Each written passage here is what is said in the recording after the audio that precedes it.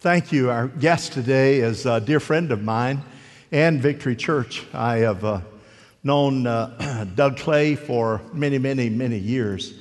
I've watched God use him in different ministry. He pastored a great church there in Ohio. I think started out maybe in Michigan and then Ohio. I don't know if he's a Buckeye fan or not, but I know that my relationship with him started in Ohio. And of course, he's a great supporter of Emerge Ministry, as of which his sister Debbie and brother-in-law John head up, and a great ministry there. And then, of course, he became the general counsel treasurer, the executive general counsel treasurer, because of his financial expertise, and did a wonderful job there. And then about a year ago now, he was elected as the general superintendent of the Assemblies of God. There is no higher office in our church that can be held than general superintendent. And so he's that person. I've watched him. He's faithful. He's a worshiper. He loves Jesus. He can preach. He lives what he says. He's a great business person, a great motivator, a great visionary. And so it was a wonderful experience for us to be able to invite him on this special day to celebrate 50 years of ministry and marriage. Would you welcome my dear friend, Pastor Doug Clay, everybody? Thanks. The best I got. Bless you. Thanks. Well, good morning, saints. This is the day the Lord has made, amen? And we'll rejoice and be glad in it. It's a delight for me to add my heartfelt appreciation, thanks, and words of affirmation to the Blackburns. You know, if you're new with us, or you're new to the body of Christ, or maybe new to church life, what's happening today is very, very biblical. Paul wrote in 1 Thessalonians chapter 5, verse 12 and 13, the Message translation puts it this way: honor leaders who work so hard for you, those who've been given the responsibility of urging and guiding you along in obedience. Overwhelm them with appreciation and love. So everything that's being done to honor the servant of the Lord that's given 30 years of their 50-year ministry is very appropriate. So today, Wayne and Sharon, on behalf of the Assemblies of God worldwide, 70 million adherents worldwide, we thank you for your leading, shepherding, loving, guiding this flock, a local congregation, to have a global impact. So Victory, one more time, can we express our appreciation for your God-sent leader, Wayne and Sharon Blackburn? Yeah.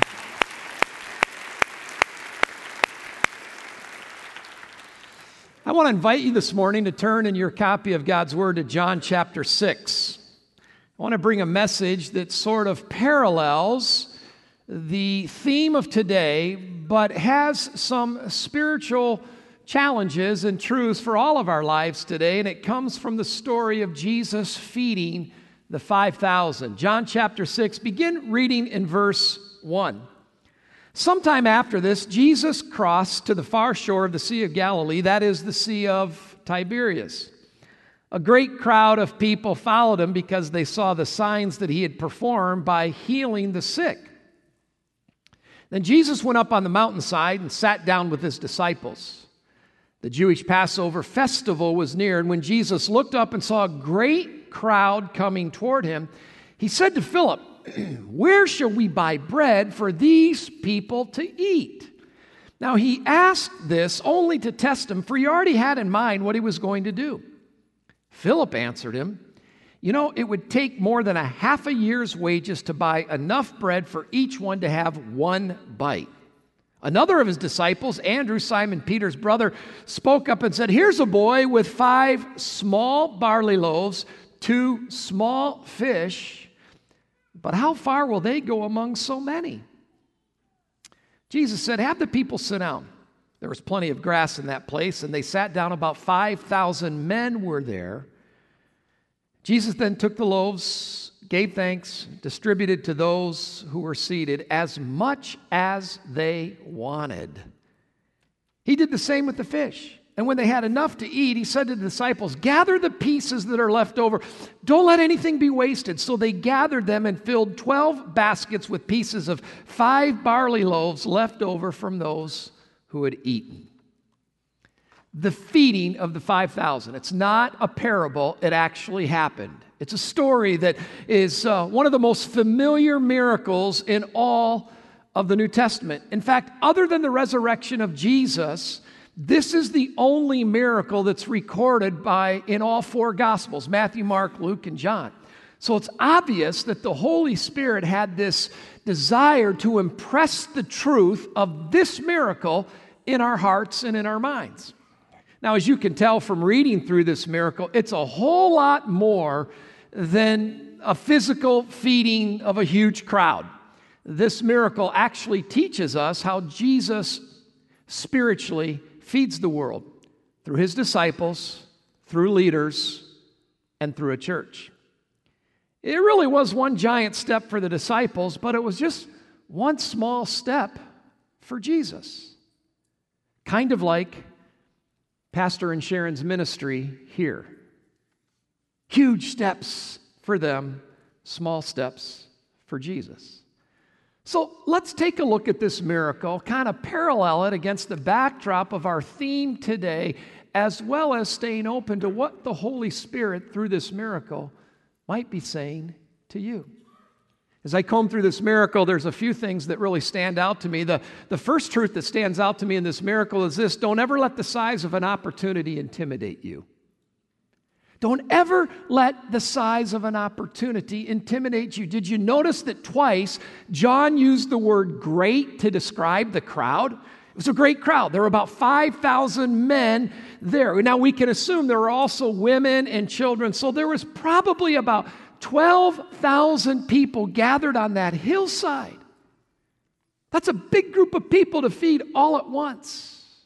Where were they going to find enough food to do that? Can I submit to you, church, over and over again in history, particularly church history, the Church of Jesus Christ has always faced this kind of situation, these kinds of odds, when it comes to fulfilling the Great Commission or advancing the kingdom of God. I think about the very first church on the day of Pentecost. The 120 Spirit-filled disciples were called to reach a world that had a population of 250 million people. That's one believer for every 2 million people. They had no modern means, yet in one generation, they turned the world upside down.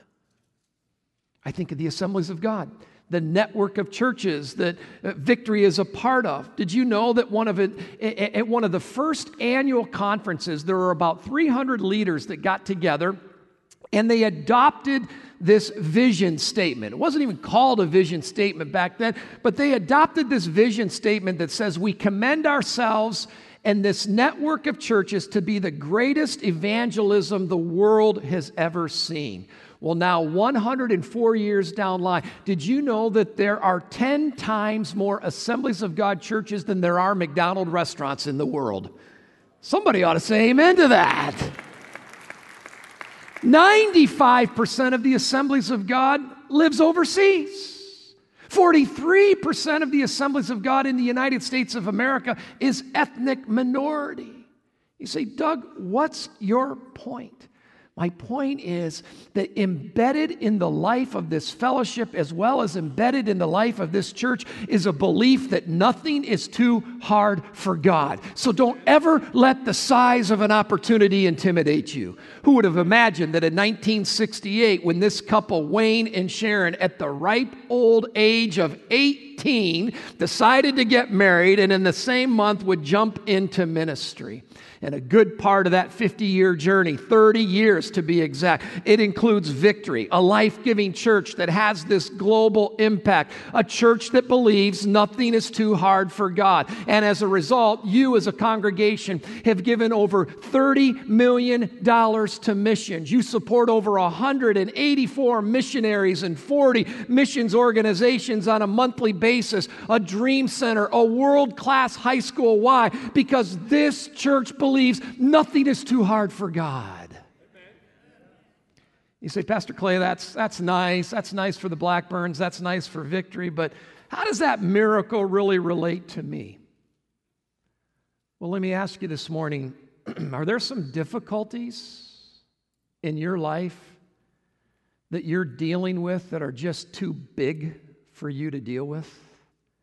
Maybe you're here this morning and you're in a difficult marriage, and it seems like there's overwhelming and unresolvable issues. Don't you dare forget, nothing's too hard for God. Amen. Maybe you're here this morning and your kids who once were a part of the church, once very involved in the things of the Lord, have turned away and are living in some very destructive patterns of living, and your attempts to reach out to them seem to keep driving them away. Don't you forget this morning, nothing is too hard for God. Maybe the Lord's calling some of you, whether you're students or whether you're in the prime of your career, to do something beyond your ability. Nothing's too hard for God. You see, Victory, Satan always wants you to focus on the size of the task so you'll get intimidated and you'll get discouraged. But Jesus wants you to look at the size of the opportunity and you remember just how big God is. When I think of all that's been accomplished in 30 years through the ministry of the Blackburns, through the ministry of Victory, I think of that verse in Matthew chapter 19, verse 26, where Jesus said, with man, it's impossible, but with God, all things are possible. Amen. Don't ever let the size of an opportunity intimidate you. There's a second life-giving truth out of this miracle that took place, and that would be this. Don't get discouraged by how little you have. Don't get discouraged by how little you have. Now, not only was the crowd twice described as great, but Jesus also twice described the resources as small. 5 small barley loaves, 2 small fish. No wonder Andrew spoke up and said, hey, how far will they go among so many?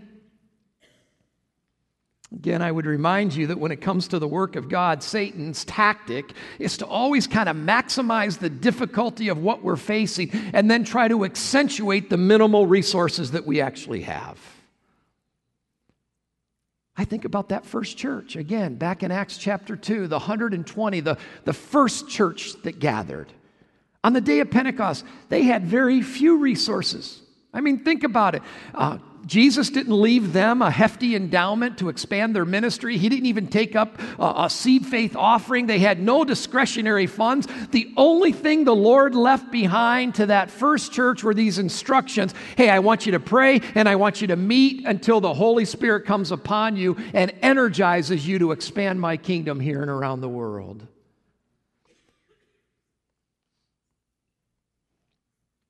I have the privilege, and I've had the privilege, of sitting on boards where I've actually heard your pastor say the following phrases, quote, don't we believe that God is bigger? I've heard him say, do we really want to limit God? I've heard him say, hey, this isn't just a secular corporation. This is a ministry where God is our CEO. I got to tell you, your pastor has been a great source of encouragement to build faith in leaders, not only in this church, but around the world, to not get discouraged by how little you have, but to remember how big God is. You know, the enemy of our soul, the enemy of the church, the enemy of ministries will always kind of mock how little you have. He wants you to get discouraged. He wants you to give up. He wants you to forget. But God wants you to remember how big he is.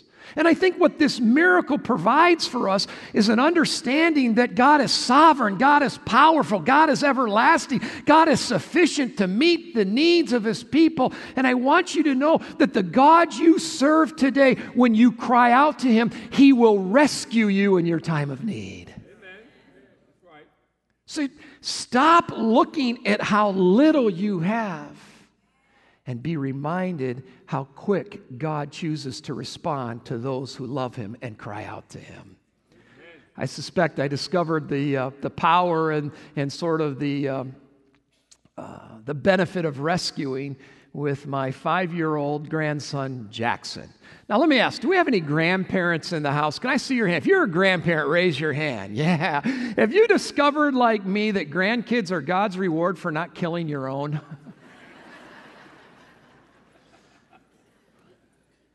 We have 5 grandchildren, ages 6 and under, and I am into this grandparenting thing. Well, I've also discovered, have you discovered this, how at a very early age those kids learn how to work this device right here. My 5-year-old grandson Jackson knows how to FaceTime me. So he takes his mom's phone, and he punches in a few buttons. And anytime I see a FaceTime call coming in from Jackson, that has my daughter's name, I know it's Jackson FaceTiming me. And it generally goes something like this. I hit the button and I say, Jackson. He says, Papa, how are you? And then he takes the phone from his mom's hand and he runs into his bedroom and he kind of shows me the dinosaurs that are all lined up there on his windowsill. And then he'll show me his Spider-Man backpack and some of his new Spider-Man paraphernalia that he has. And it's an awesome interchange with Jackson when he FaceTimes me. Well, this last December 22nd, I got a FaceTime call from Jackson that was this urgent plea. Now, here's the backstory to that. Jackson's mom, my daughter, got it in her head that if she were to change his diet, that somehow that would help his attention span. So in the middle of the Christmas holiday season, Jackson's mom, my daughter, put Jackson, 5 years old, on a gluten-free vegan diet. Come on, let me ask you, avocados in a blender or homemade peanut butter fudge, what would you rather have? Now, Mom and Dad, I want you to support me in this. I want you to support me in this. I'm like, I thought I raised her better than this. So on December 22nd, I see a FaceTime call coming in from Jackson. I'm thinking, oh, he got an early Christmas gift, or maybe he went to the mall and sat on Santa's lap. And so when I saw the call with my daughter's name, I hit the red button and I said, Jackson, how are you, buddy? And on the other end of the phone, there was this sad, broken, depressed, sunken in cheeks face with tears coming down his, Papa, I don't want to FaceTime you. Rescue me, Papa. Well, I knew exactly what that plea meant. I said, buddy, I'll be right there. I jumped in my truck. I ran over to the house. I picked him up. I put him in the front seat. I put that car strap over top of him. We went through the Sonic drive-thru. We got an extra large cheesy fries and a strawberry Terminator lime. I was rescuing my grandson Jackson from the bondage of a vegan gluten-free diet.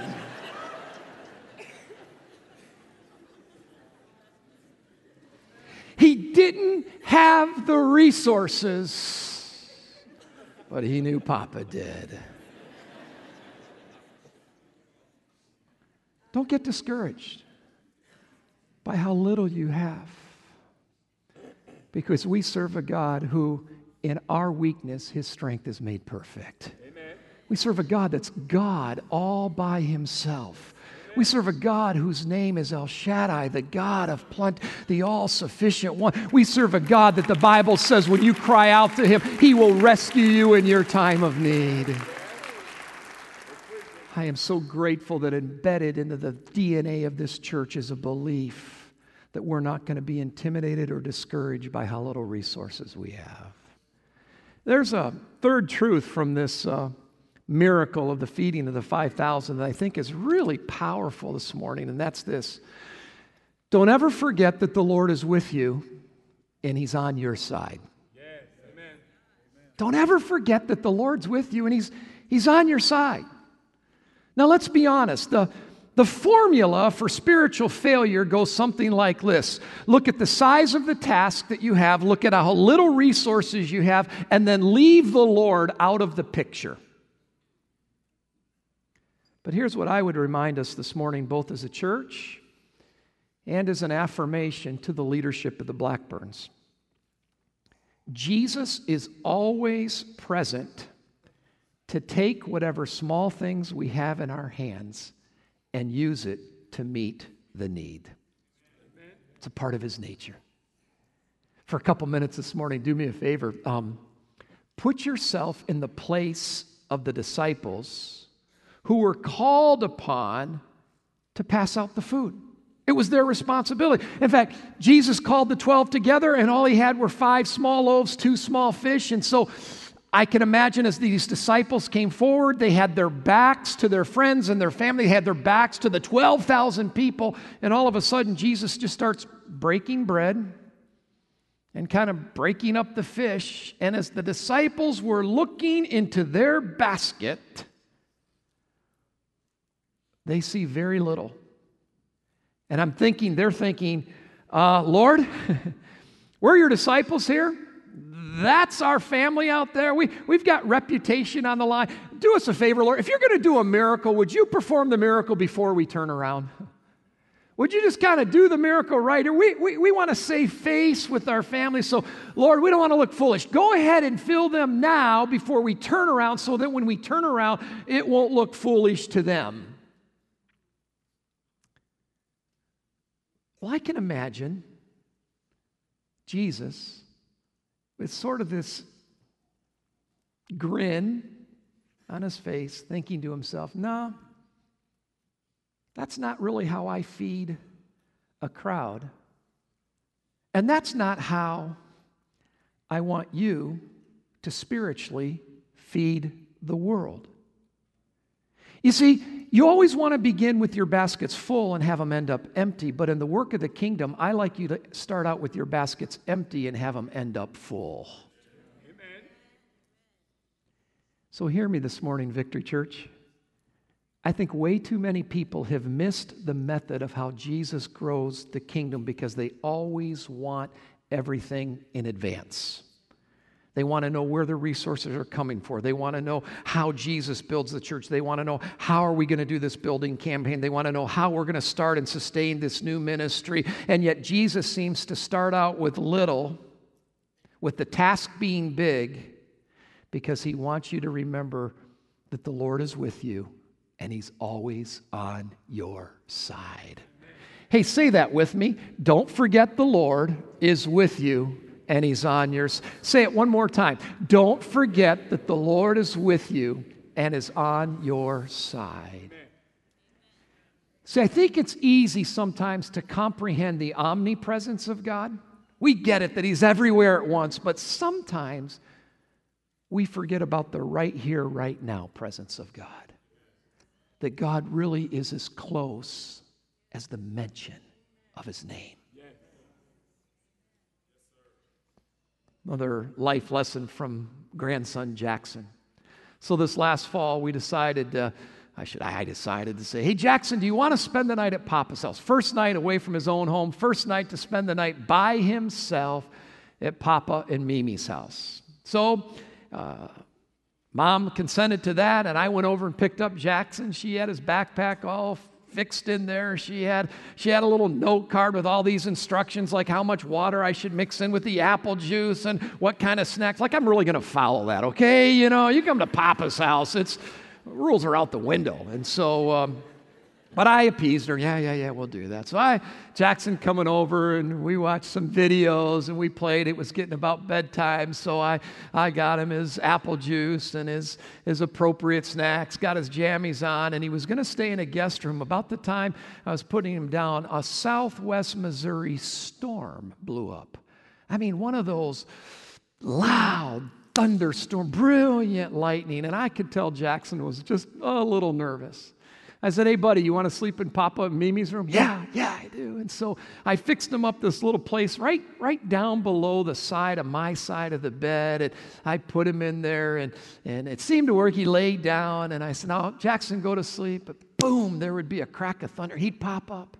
I said, Jackson, lay back down. You're okay. There'd be a flash of lightning. He'd pop up. And then have you ever said something that you don't know where it came from?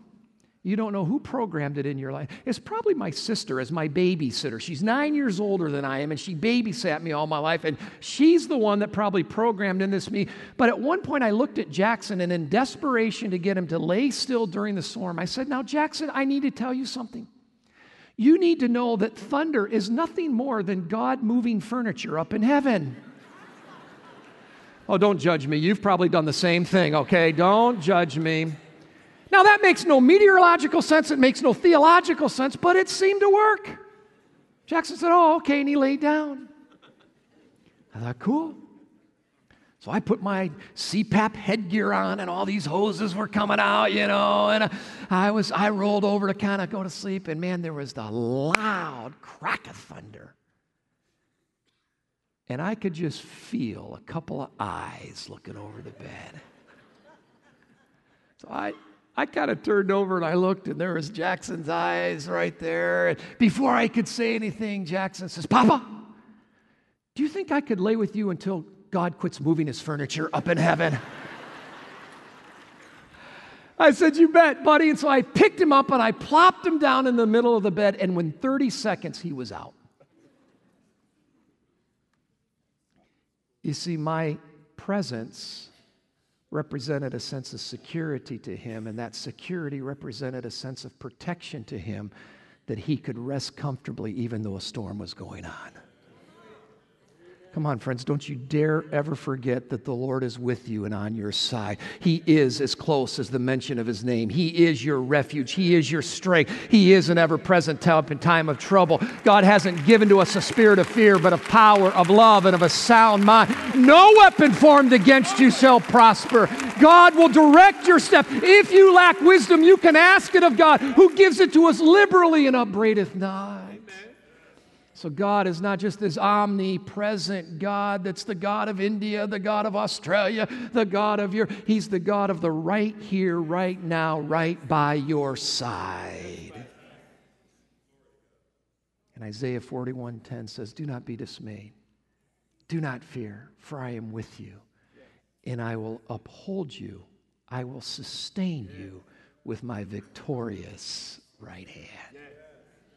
I think the word of the Lord for the church today, the word of the Lord for us this morning is this. Don't forget that the Lord is with you and he's on your side. Amen. I love this miracle.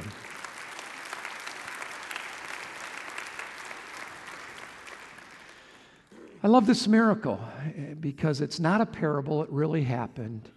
There's so many spiritual truths that parallel the 30-year journey that the Blackburns have had here at Victory and our journey in life. But as we bring this teaching to the close, let me share some observations about the Jesus of this miracle that I think will be encouraging for you today. First of all, I noticed that the heart of Jesus in this miracle is this: don't ever turn people away. People matter to God.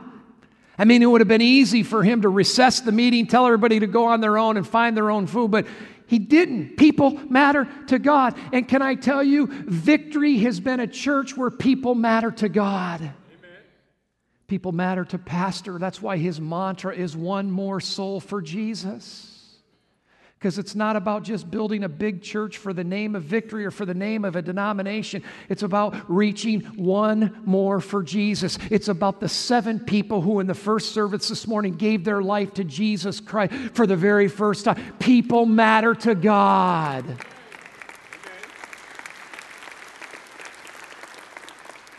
And so I pray that the heart of Jesus will continue to be the heart of Victory. That people matter. Second thing I notice is the nature of Jesus. And the nature of Jesus is this: he can do a lot with a little.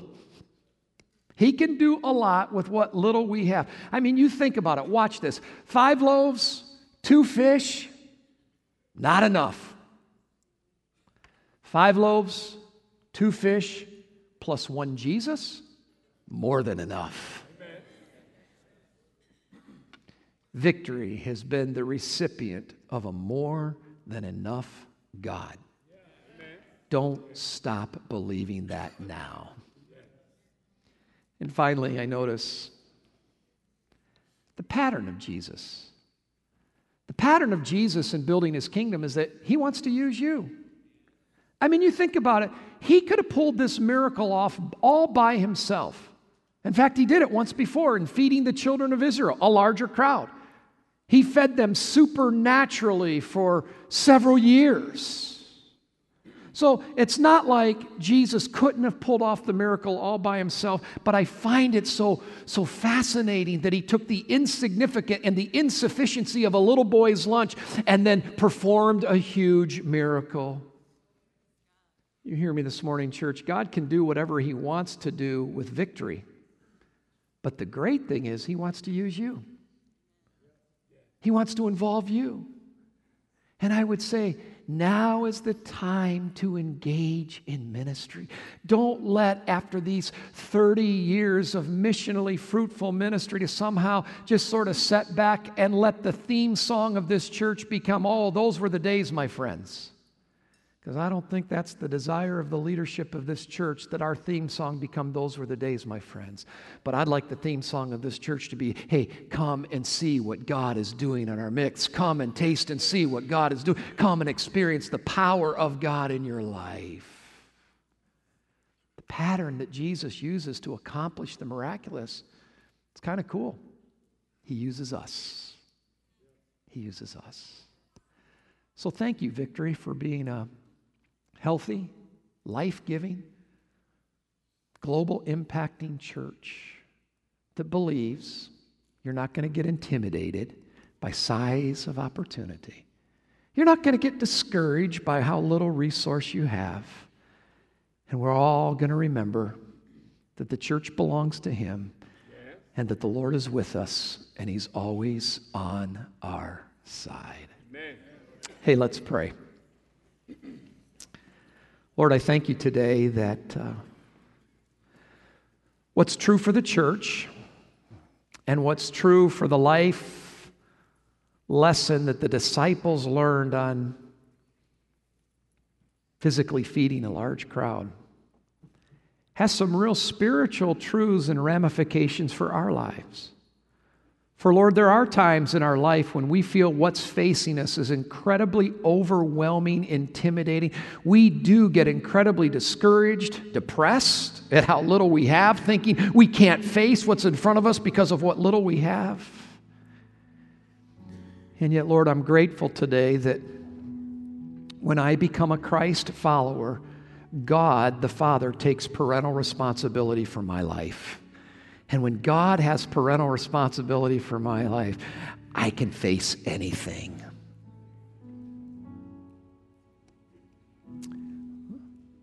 Lord, I pray this morning for people who are here who may have never come to the place in their spiritual life where they know with confidence that they belong to you.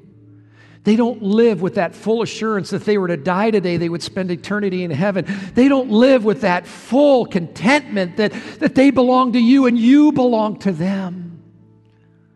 Oh God, today I pray for people who have yet to cross that line and surrendering their life to you, inviting you to come in and be Savior and Lord of their life, that today would be the day that they accomplish that. I'm going to ask you for just a couple of moments to keep your heads bowed and your eyes closed. You know, I can't imagine doing life without a relationship with Jesus. Because I know in my life I face situations that are intimidating, that I don't have the right resources, the mental or emotional or physical ability to handle. And that's when my relationship with Jesus becomes ever so vital and critical. But you may be here this morning and you'd say, Pastor Clay, would you include me in your final prayer? I've never come to that place where I've truly experienced being born again. Oh, I know a lot about the church. I've got friends that attend this church. I know some of the songs of the church. I know the cadence of the church.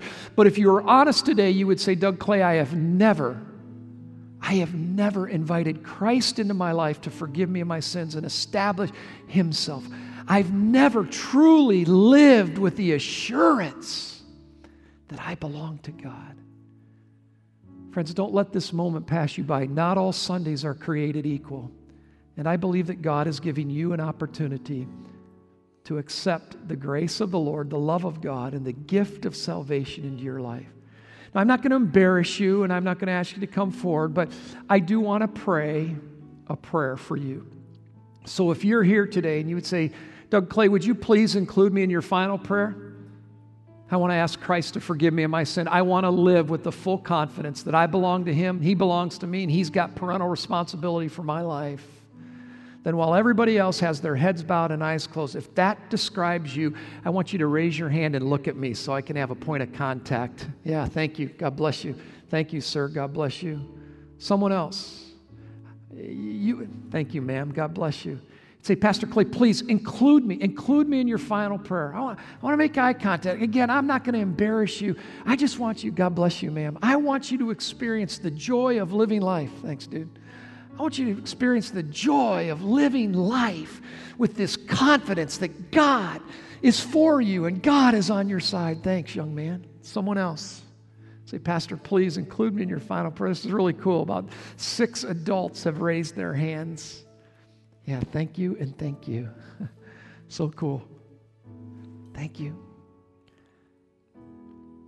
I can't promise you that your circumstances are going to change when you walk out of here, but here's what I can promise you.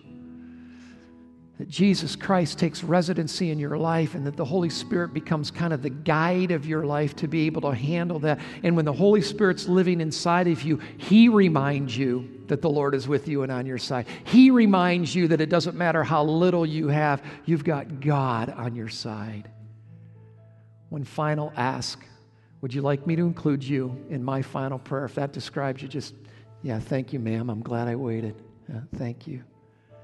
Hey, this is what I'd like to, thank you. God bless. Sorry. Hey, I want to pray a prayer. It's a simple prayer. It's a prayer maybe that a lot of us have prayed before. But today, this prayer is for some adult individuals who are saying, today is the day that I want to just start living with this full confidence that I'm a child of God, that I belong to Him. So what I'm going to do is I'm going to pray a prayer, but I'm going to ask all of Victory, would you pray this prayer with me? Actually, repeat this prayer with me, okay?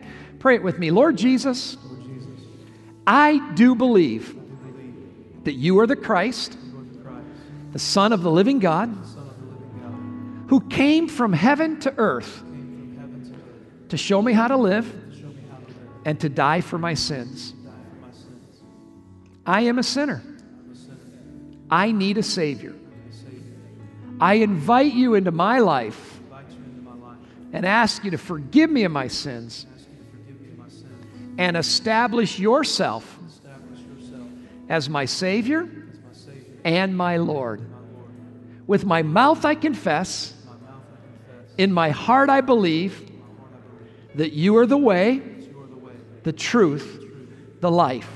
I accept your gift of eternal life. In Jesus' name, amen. Amen. Hey, congratulations, congratulations, come on, it's a great place to clap right there. Congratulations, congratulations, congratulations. Welcome to the family of God. Yeah. Hallelujah. Hallelujah. I'm so grateful for your commitment today. I do pray that don't leave this auditorium without connecting with one of the pastors or connecting with someone at the up front here. This church is committed to journeying with you and helping you to discover all that God has for you and all that God's plans are for your life. On behalf of the kingdom of God and especially the assemblies of God, Victory Church, thank you. Thank you for not being just another religious institution that meets. Thank you for understanding that people in this part of Florida and people around the world have a right to taste and see that the Lord is good. And I pray God's good hand of favor and blessing over you in coming days. God bless.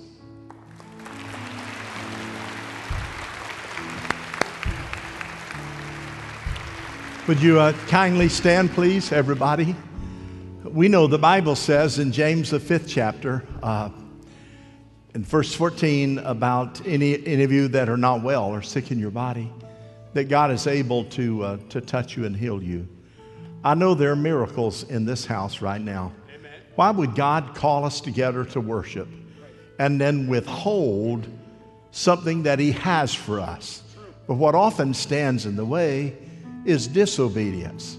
we freeze up, maybe pride, or we think, well, maybe another day. God's timing is perfect. God's moment for you is now. Amen. And so can you imagine if the King of the universe is nudging you and pulling on you and say, you know what, that need you have, that commitment you just made, I want you to go down and stand in agreement with someone. The devil will never tell you that, but only the voice of God would encourage you to do that. As we sing this one song, I'll give the benediction in a moment. Whatever your need is, you just slip down right now. Let's see what God will do in your life. Here we go, everybody. So good and you are good. You're good. So good. Oh, you are good. Just come right on now, friend. You are good. You're good. Oh, you're never gonna let say, 'cause you're never gonna let me down. 'Cause you're never gonna let me down, Jesus. 'Cause you're never gonna let me down. We believe it. You're never gonna let me down, 'cause you are good, you're good. Oh, you are good, so good. Oh, we believe it, 'cause you are good, you're good. Oh, you are good, you're good. These altar workers are going to be here just a few more minutes. This is the climax of what we believe and what we do. God answer prayer. He does it. Let's believe God together that God will give us a great week, a great afternoon. And then let me say this afternoon at 5 o'clock, you get it earlier if you want to. Don't worry about the weather. God's got that. We do a lot of wonderful things here at Victory. I mean, things that we just say, wow, look what God did. And 2 or 3 years ago, I was speaking with Dan and some others. I said, you know, what we don't do is we don't celebrate enough the miracles and the blessings and the fellowship that God has given us. So that's when we started. Hey, we're going to have more times of fellowship, more parties. That's what this afternoon is. And it's absolutely free. I pray you'll come and enjoy yourself and just rub shoulders with people. Stay as long as you like. Let's believe God together. Now, Father, I pray a pastoral blessing over this congregation you have given me to serve. I pray you'll give them favor. I pray you'll give them anointing. I pray you'll go before them. I pray that any barrier that the enemy is going to try to pull on some of them this coming week, God, you'll stand in the way of that and it will not happen, but the good favor of God will flow out of the heart of Jesus Christ into the lives of our families, Lord. We're looking toward that and believe that. In Jesus' name we pray. And everybody said, amen. God bless you, everybody. Thanks for being here.